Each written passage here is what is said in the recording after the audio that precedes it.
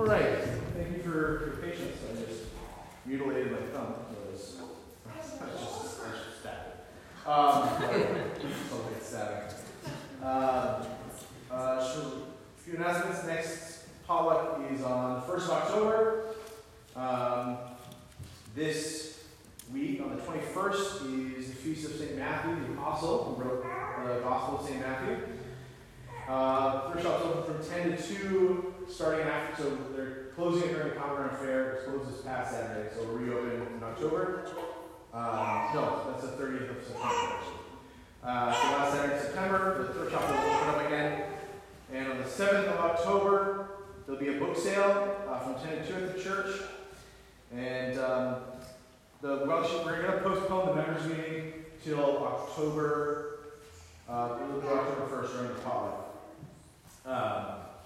Just because we haven't had a chance, Joan's sister is in hospice right now, so she's referred. Bill's not able to be here today.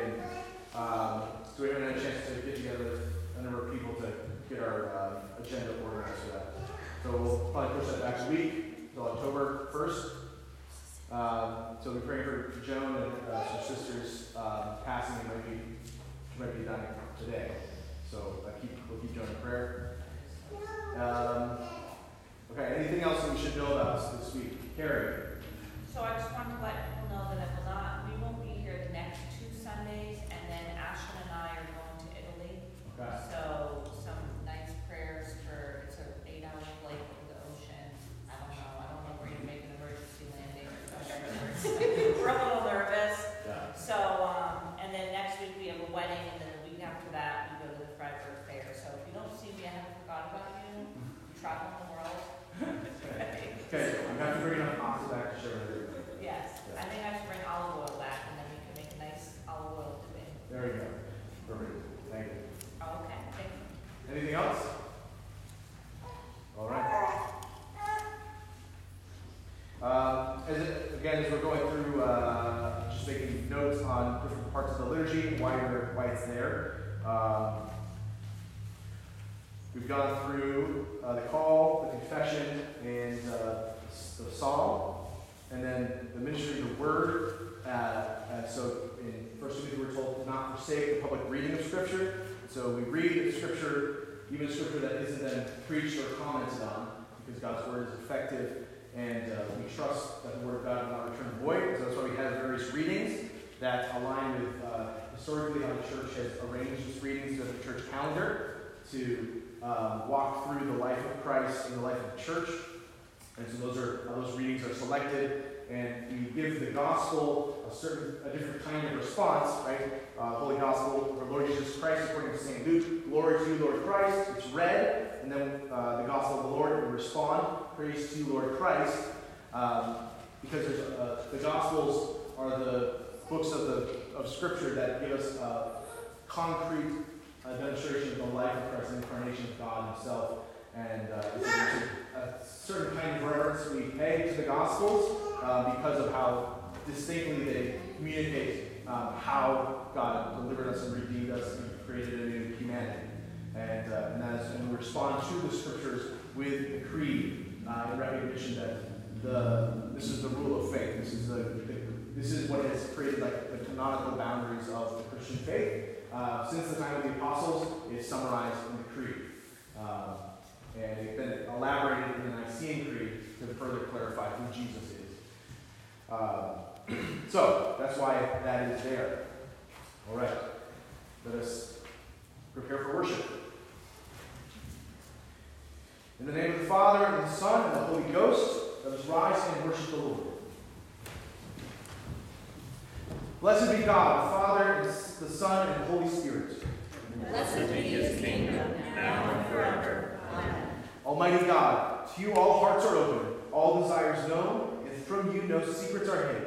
Cleanse the thoughts of our hearts by the inspiration of your Holy Spirit, that we may perfectly love you and worthily magnify your holy name, through Christ our Lord. Amen. Amen. Hear what our Lord Jesus Christ says. You shall love the Lord your God with all your heart, with all your soul, with all your mind.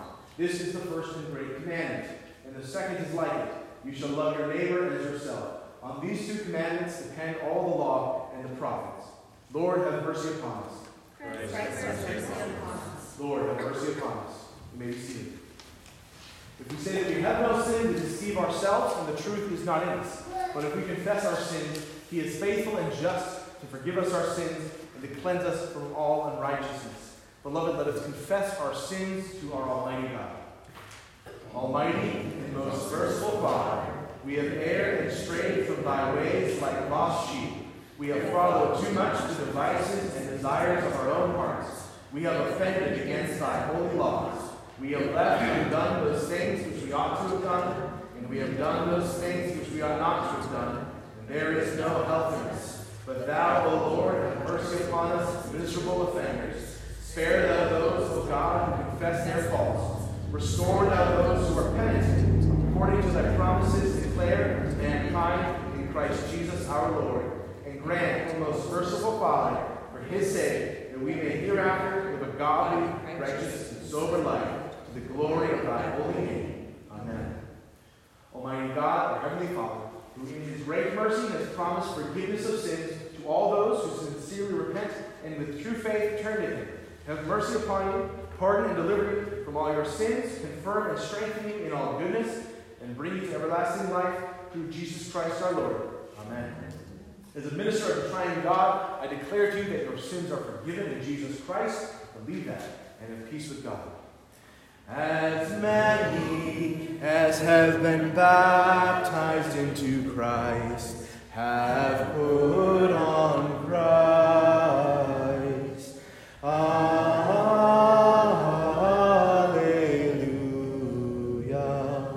The Lord be with you. And with your spirit. Lift up your hearts. Keep, we beseech thee, O Lord, thy church with thy perpetual mercy. And because the frailty of man without thee cannot but fall, keep us ever by thy help from all things hurtful, and lead us to all things profitable to our salvation through Jesus Christ, thy Son, our Lord, who liveth and reigneth with thee in the unity of the Holy Ghost, ever one God, world without end. Amen. Let's stand and sing Psalm 150. I'll sing a line and have you sing it in response to me. So the first line, praise the Lord, continues in praise God in his sanctuary. So that's all one line sung. Praise the Lord, praise God in his sanctuary. Praise the Lord, praise God in his sanctuary. Praise him in his mighty firmament. Praise him in his mighty firmament. Praise him for his mighty acts. Praise him for his mighty acts. Praise him according to his excellent greatness. Praise him according to his excellent greatness. Praise him with the sound of the trumpet. Praise him with the sound of the trumpet. Praise him with lute and harp. Praise him with lute and harp. Praise him with timbrel and dance. Praise him with timbrel and dance. Praise him with strings and pipe. Praise him with strings and pipe. Praise him with loud cymbals. Praise him with loud cymbals. Praise him with clashing cymbals. Praise him with clashing cymbals. Let all that has breath praise the Lord. Let all that has breath praise the Lord. Praise the Lord. Praise the Lord. Glory to the Father and to the Son. Glory to the Father and to the Son. And to the Holy Spirit. And to the Holy Spirit, as it was in the beginning, is now, as it was in the beginning, is now, and shall be forever. Amen. And shall be forever. Amen. You may be seated. Let us pray. Blessed Lord, you have caused all holy scriptures to be written for our learning. Grant that we may so hear them, read, mark, learn, and inwardly digest them, that by patience and comfort of your holy word, we may embrace and ever hold fast the blessed hope of our everlasting life through Jesus Christ our Lord. Amen. The 15th Sunday after Trinity, our epistle reading comes from Hebrews 12. Hebrews 12, verses 1 through 14. Hebrews 12, verses 1 through 14. Hear the word of the Lord. Therefore, since we also have such a large cloud of witnesses surrounding us, Let us lay aside every hindrance and the sin that so easily ensnares us. Let us run with endurance the race that lies before us, keeping our eyes on Jesus, the source and perfecter of our faith. For the joy that lay before him, he endured the cross, despising the shame, and sat down at the right hand of the throne of God. For consider him who endured such hostility from sinners against himself, so that you won't grow weary and give up. In struggling against sin, you have not yet resisted to the point of shedding your blood, and you have forgotten the exhortation that addresses you as sons. My son, do not take the Lord's discipline lightly, or lose heart when you are reproved by him. For the Lord disciplines the one he loves, and punishes every son he receives. Endure suffering as discipline. God is dealing with you as sons. For what son is there that a father does not discipline? But if you are without discipline, which all receive, then you are illegitimate, children and not sons. Furthermore, we had human fathers discipline us, and we respected them. Shouldn't we submit even more to the Father of spirits and live? For they disciplined us for a short time based on what seemed good to them. But he does it for our benefit, so that we can share his holiness. No discipline seems enjoyable at the time, but painful. Later on, however, it yields the peaceful fruit of righteousness to those who have been trained by it. Therefore, strengthen your tired hands and weakened knees. Make straight paths for your feet, so that what is lame may not be dislocated, but healed instead. Pursue peace with everyone and holiness. Without it, no one will see the Lord. The word of the Lord. Praise be to God. Let's stand and sing hymn number 53, Praise to the Lord the Almighty. Hymn number 53.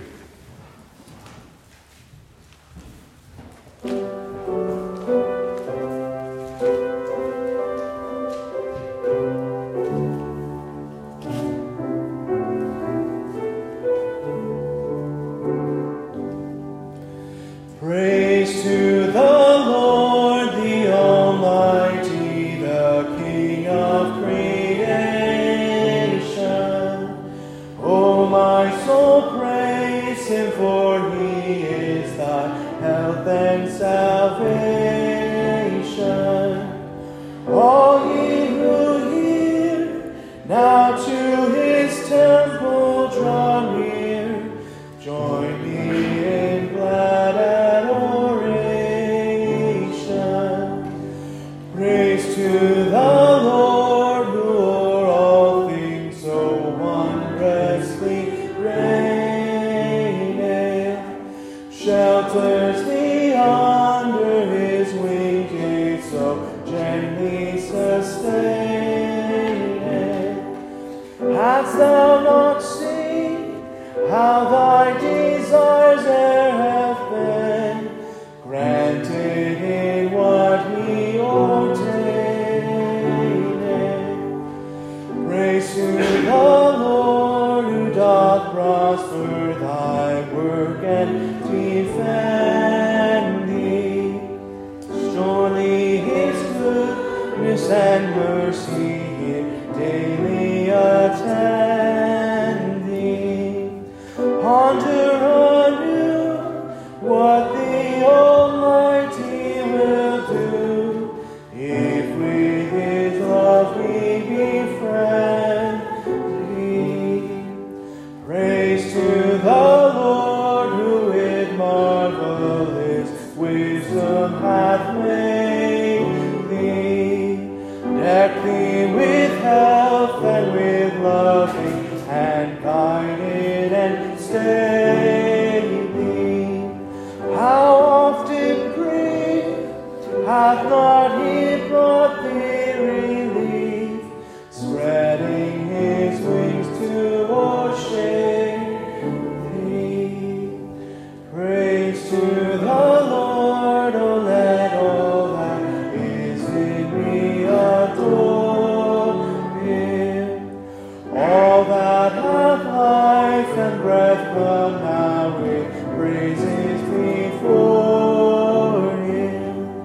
Let the Amen sound from his people again, gladly forever we adore him. May be seated.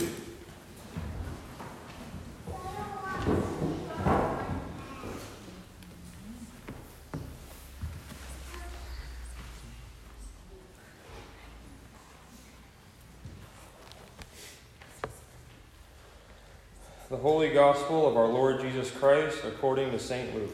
Glory to you, Lord Christ. Today's reading is Luke 12, 49 to 56. Luke 12, 49 to 56. Hear the word of the Lord. I have come to bring fire upon the earth, and how I wish it were blazing already.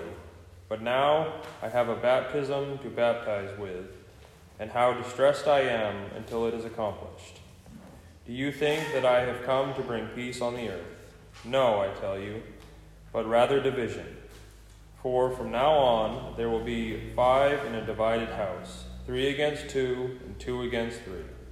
They will be divided, father against son, son against father, mother against daughter, daughter against her mother, mother-in-law against her daughter-in-law, and daughter-in-law against her mother-in-law. Jesus also said to the multitudes, when you see a cloud rising from the west, you immediately say, a shower is coming, and so it happens. When a south wind blows, you say, there will be a scorching heat, and it happens. You hypocrites, you know how to interpret the appearance of the earth and sky, but how is it that you do not interpret this present time? The Gospel of the Lord. Praise be to you, Lord Christ.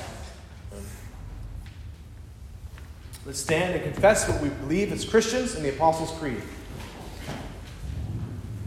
We believe in God the Father Almighty, maker of heaven and earth, and in Jesus Christ, his only Son, our Lord, who was conceived by the Holy Spirit, born of the Virgin Mary, suffered under Pontius Pilate, was crucified, died, and was buried. He descended into Sheol. The third day he rose again according to the Scriptures. He ascended into heaven and is seated at the right hand of God the Father Almighty. From there he shall come to judge the living and the dead. We believe in the Holy Spirit, the Holy Catholic Church, the communion of saints, the forgiveness of sins, the resurrection of the body, and the life everlasting. Amen. You may be seated. Our sermon comes from Genesis 13.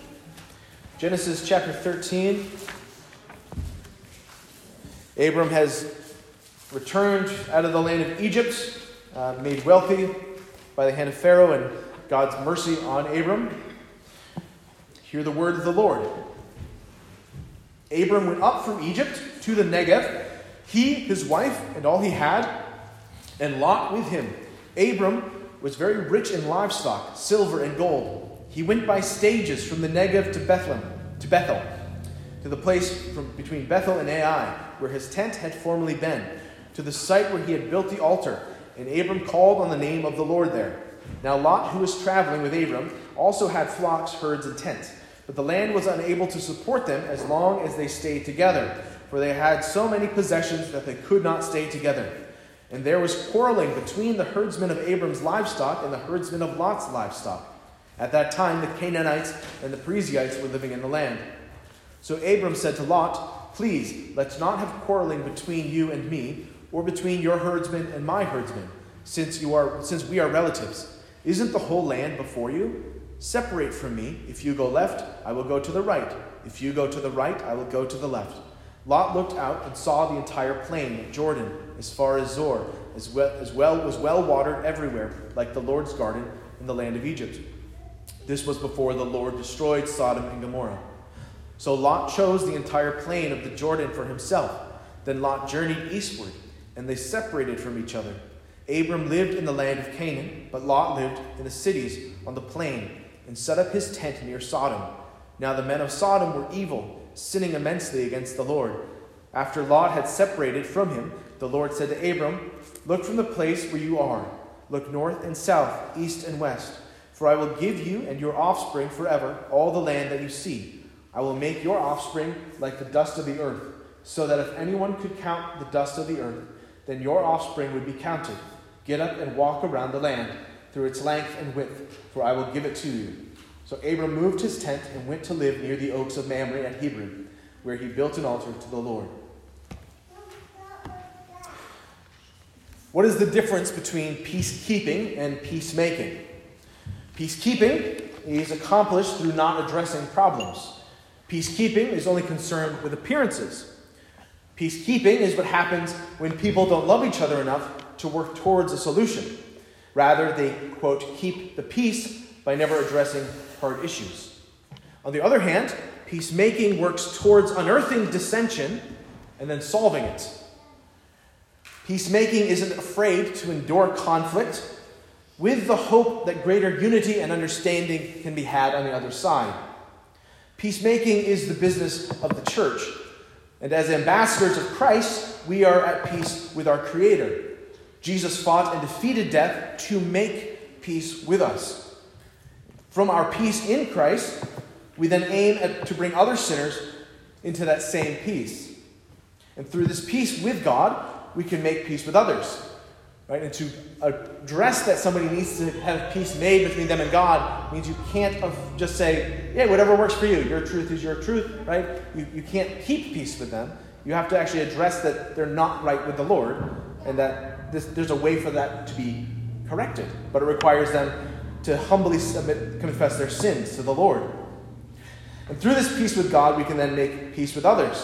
When Jesus is the common ground for our being, then marriages, families, property line disputes can all be reconciled with a spirit of humility and forgiveness. We must be willing to be made uncomfortable in order to make peace, however.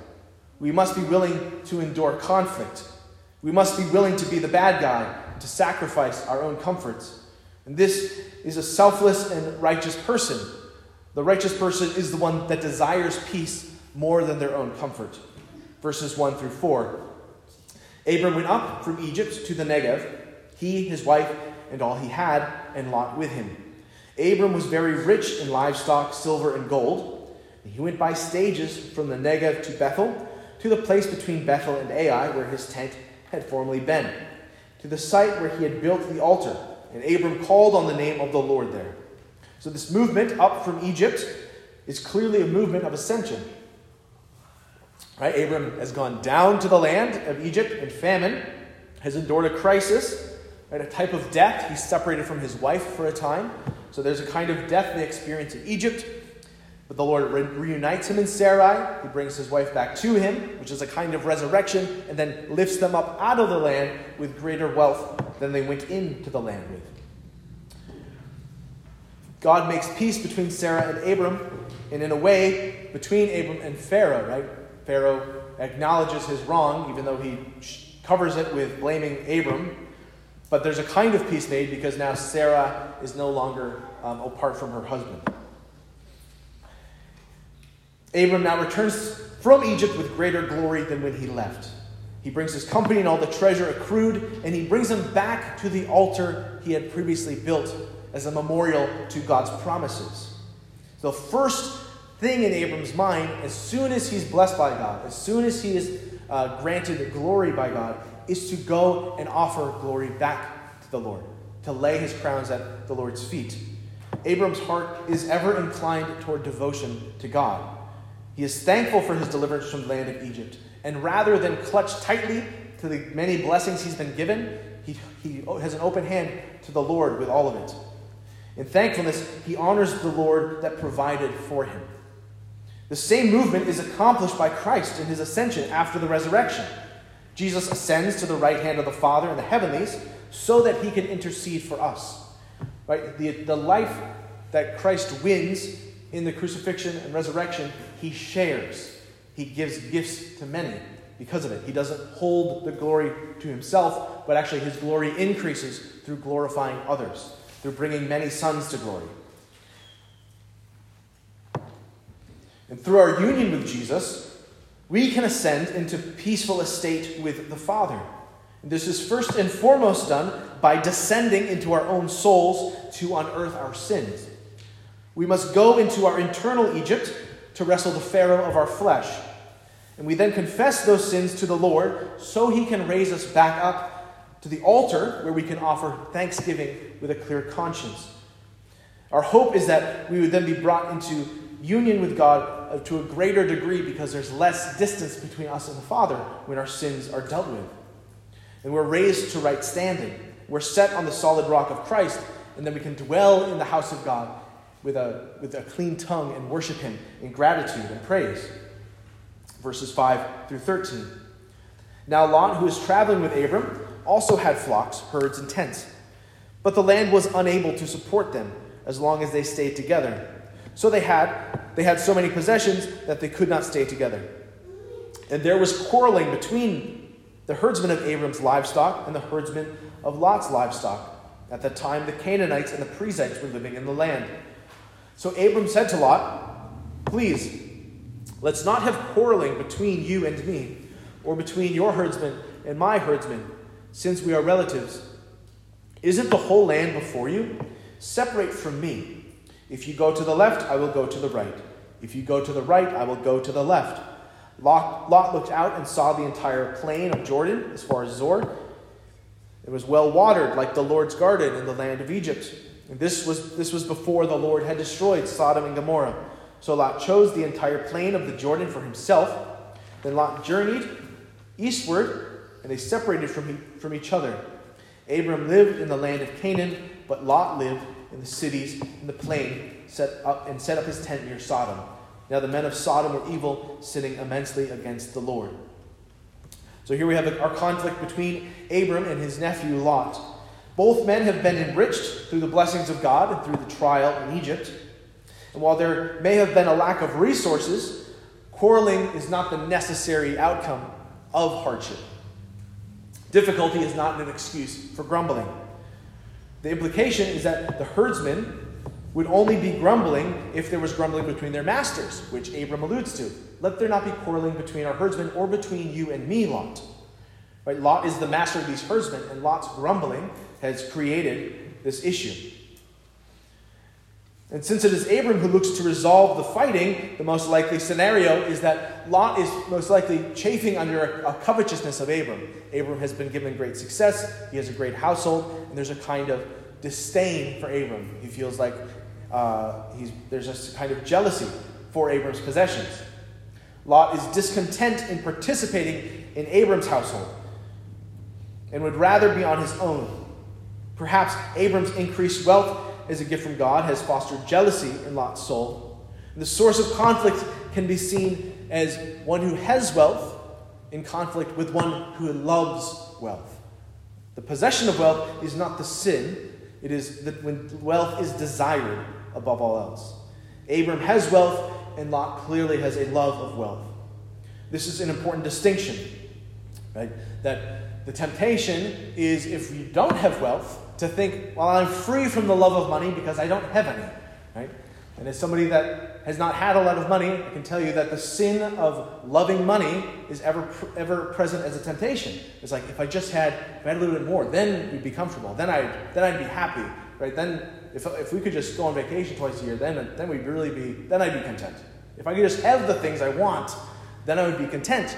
If the material things that I desire were given to me, my soul would change. That's a lie from the pit of hell, right? That the soul has to be changed by the supernatural. That you can't look to materials to actually address your sin, to fix your sin. That you have to foster contentment in lack and in plenty.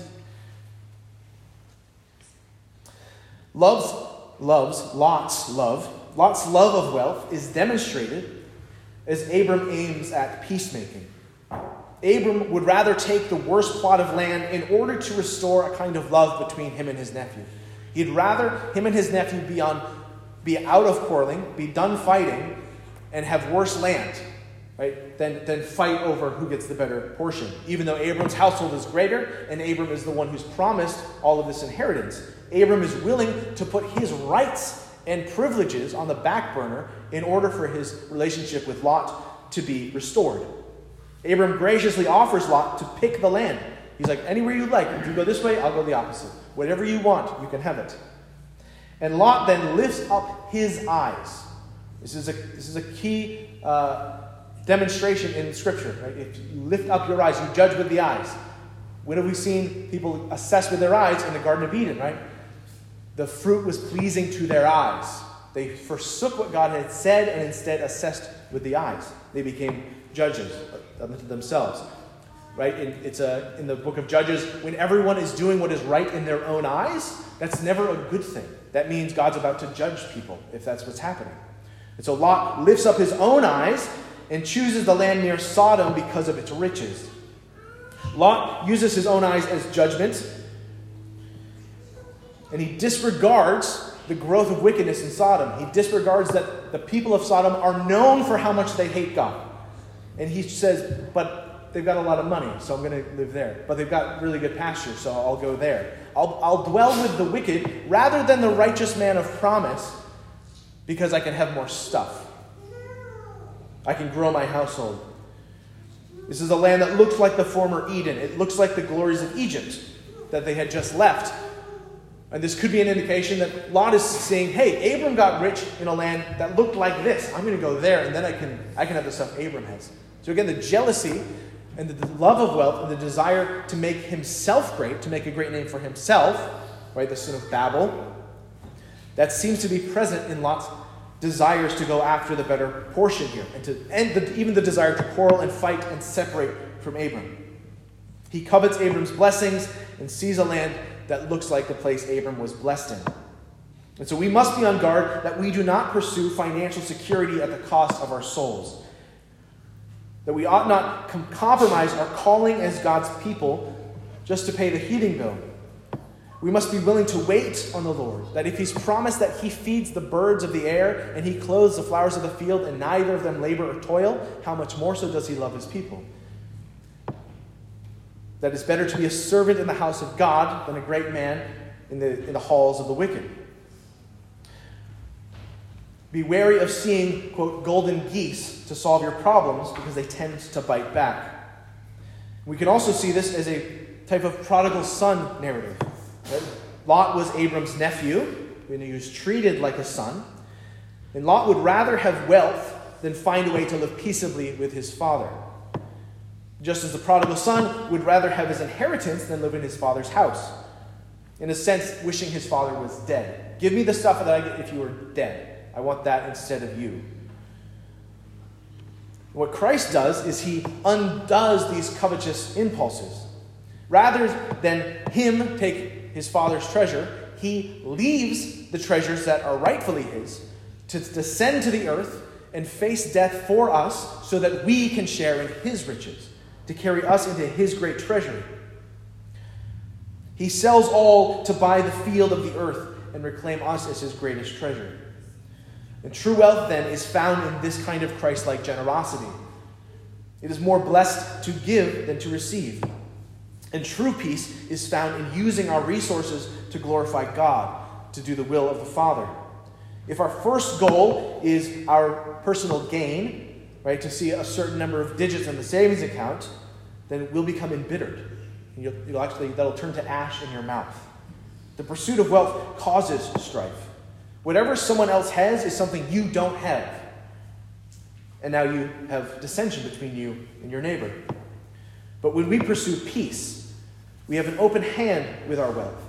We desire Christ to use our gifts, and we actually recognize all the things that we saw as our own lack are actually ways in which Christ has enriched us. Whether it's with time, or food, or a house, or family, right? Whatever the things are that you saw as expenses, all of a sudden turn into income. When we desire Christ to use our gifts for his peacemaking mission, all of a sudden we look at people's opportunities to love Christ. If we have a heart of Christ, we'll see that the great riches of the kingdom and the desire of them are greater than gold, yea, much fine gold. To seek ye first the kingdom of heaven, and then all these things will be added unto you. Not to say that, I'll look to heaven and then I'll get a bunch of gold, right? Is that if you look to heaven, then contentment will reign in your soul. And whatever you have, you'll realize is enough. This is why men like Richard Wurmbrand can be brutally tortured in a Soviet prison for decades and praise the Lord and sing hymns and even have even preach the gospel to his captors, knowing that the riches he has stored up for him, the lashes he's receiving, are greater than anything that money could buy on earth. The riches of the kingdom are won through peacemaking, through selflessness, through repentance, hope, faith, charity, prayer, and fasting. Verses 14 through 18. After Lot separated from him, the Lord said to Abram, "Look from the place where you are. Look north and south, east and west. For I will give you your offspring forever all the land that you see. I I will make your offspring like that of the dust of the earth, so that if anyone could count the dust of the earth, then your offspring would be counted. Get up, walk around the land through the length and width, for I will give it to you. So Abram moved his tent and went to live near the oaks of Mamre at Hebron, where he built an altar to the Lord.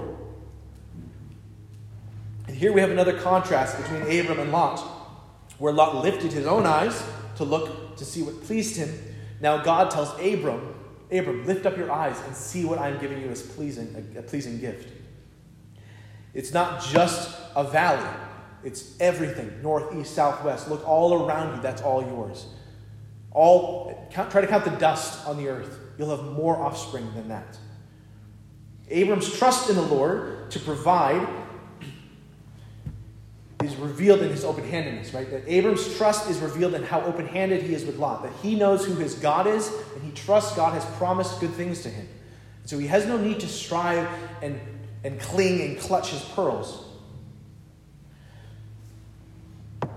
Abram does not need to toil in anxiety about the future, because his future has been secured by the Almighty.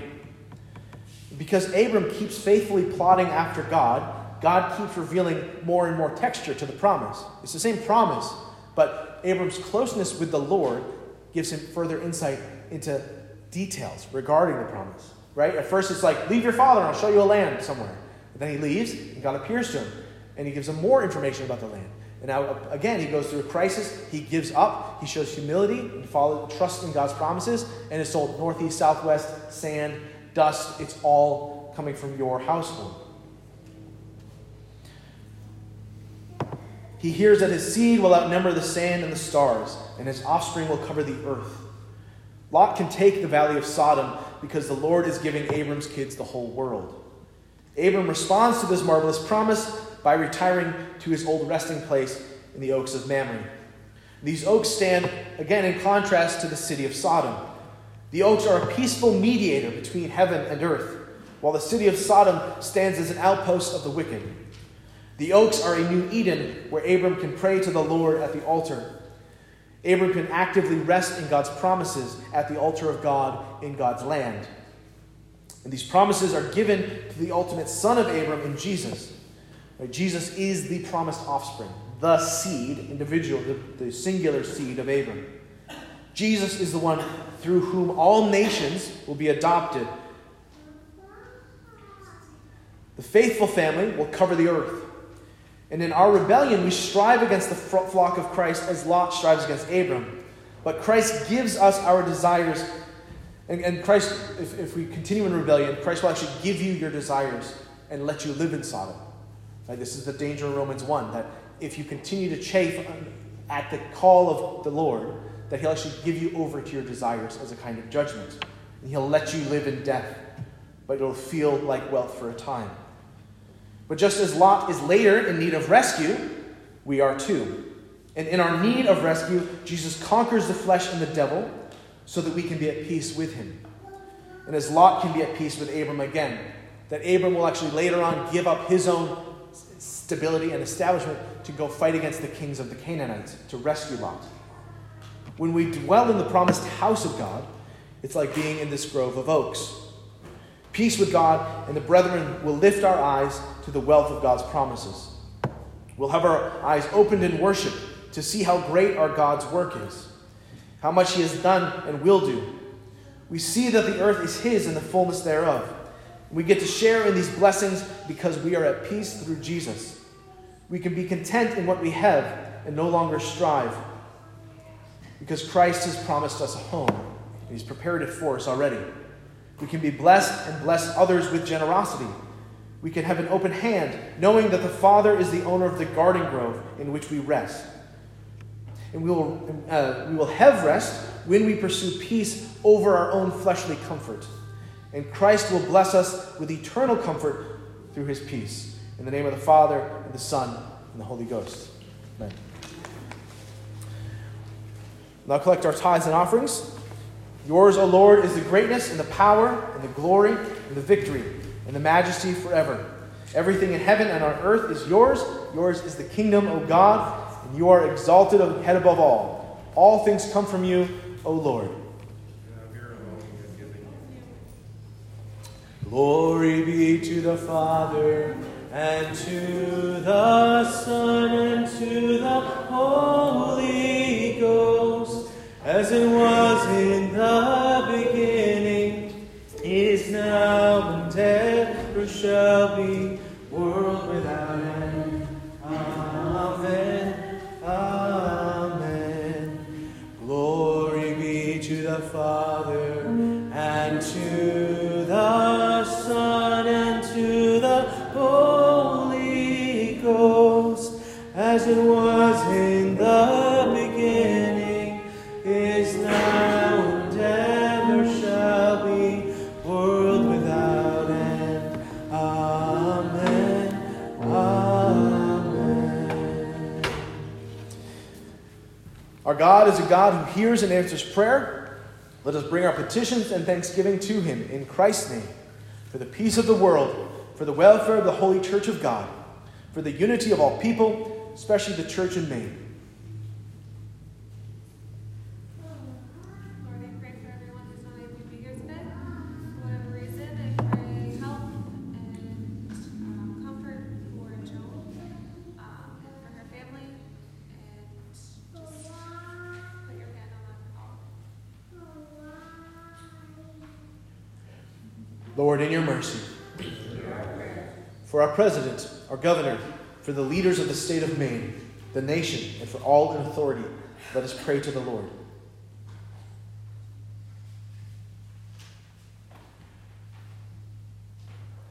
Lord, in your mercy, for the good earth which God has given us, for the wisdom and will to conserve it, for food and shelter, let us pray to the Lord.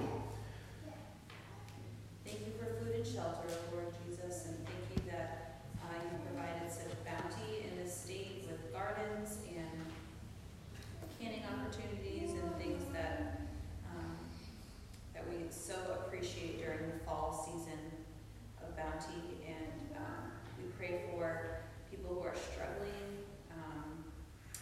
with finding enough food for their family or shelter, Lord God.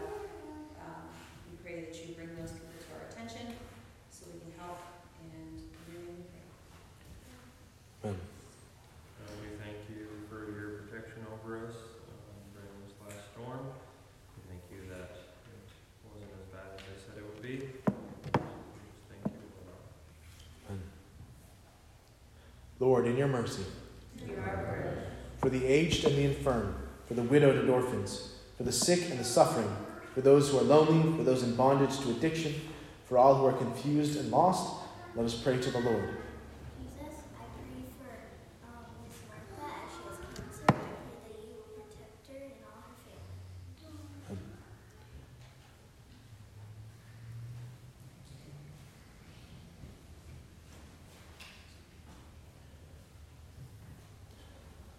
Lord, in your mercy,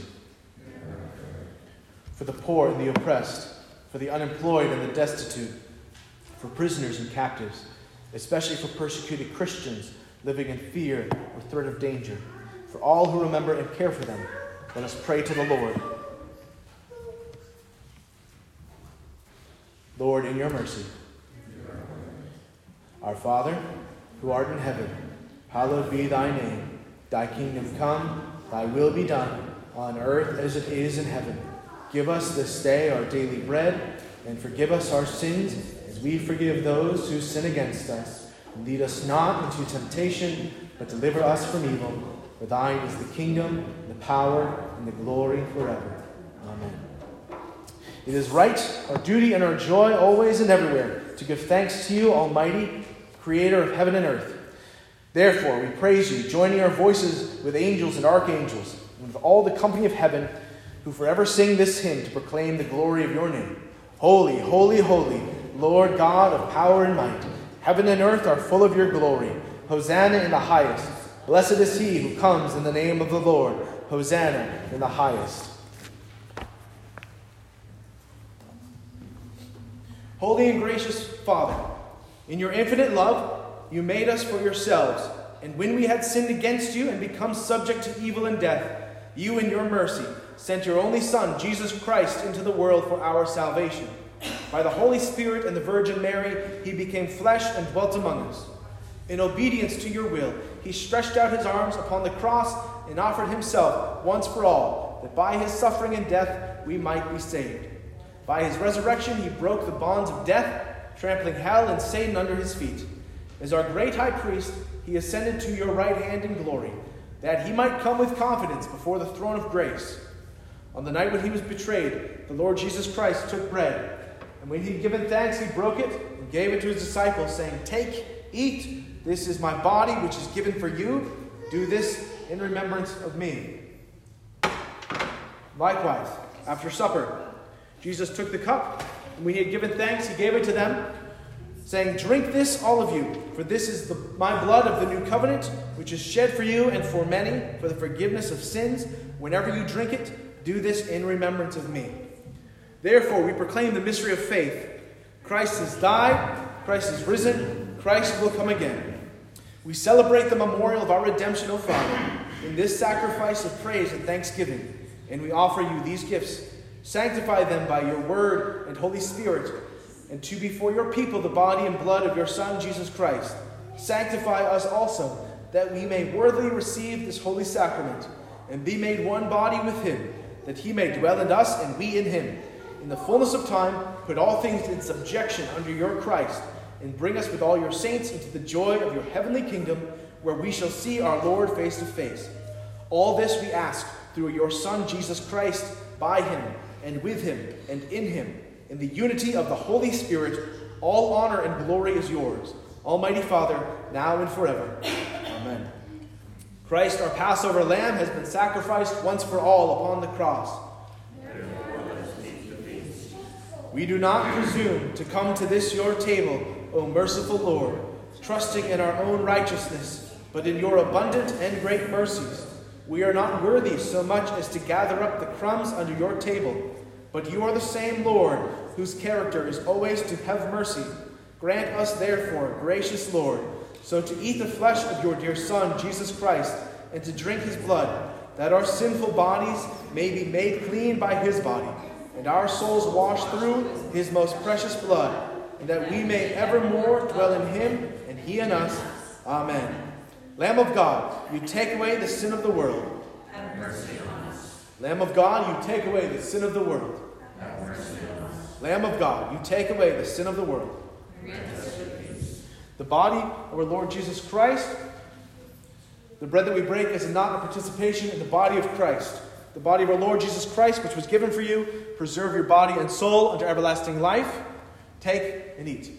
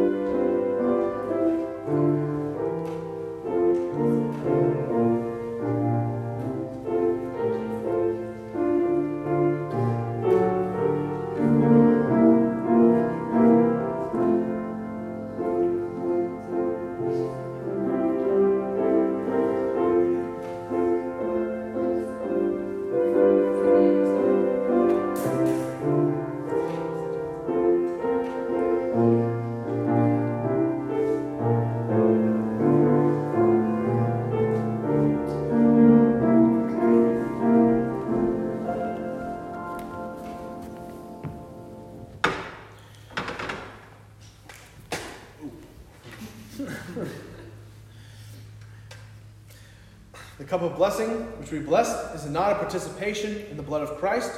The blood of our Lord Jesus Christ, which was shed for you, preserve your body and soul unto everlasting life. Drink this in remembrance that Christ's blood was shed for you, and be thankful.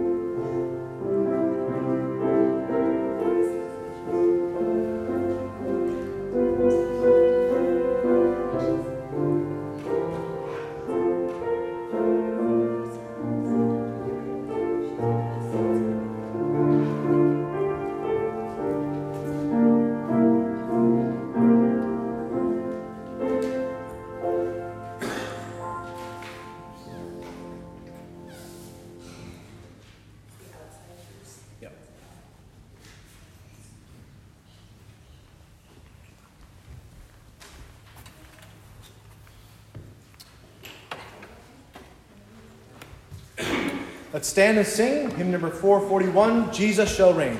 Number 441.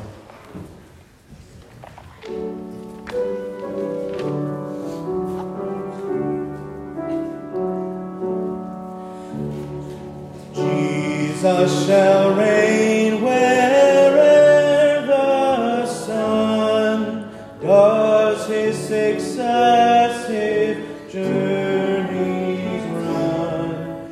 His kingdom stretch from shore to shore, till moon shall wax and wane no more.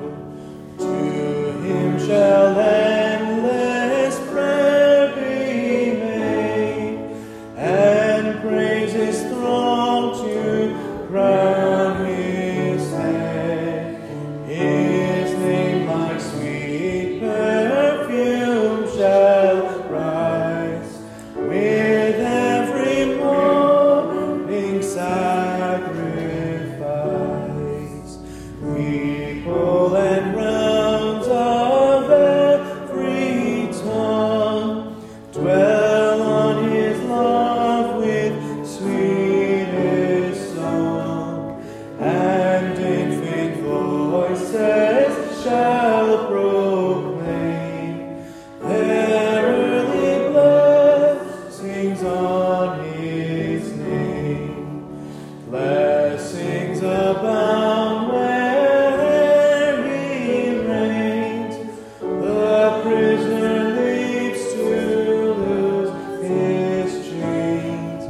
The weary find eternal rest, and all the sons of want are blessed. Let every creature rise and bring peculiar honors to our King. Angels descend with songs again, and earth repeats the loud Amen. Let us go forth in the name of Christ. Therefore, go into the world, making disciples of all nations, baptizing them in the name of the Father, and the Son, and the Holy Spirit. May the Lord bless you and keep you. May he cause his face to shine upon you and lift his countenance up to you and give you his peace. In the name of the Father, and the Son, and the Holy Ghost. Amen. Praise God, from whom all blessings flow. Praise him, all creatures here below. Praise him above the heavenly host. Praise Father, Son, and Holy Ghost.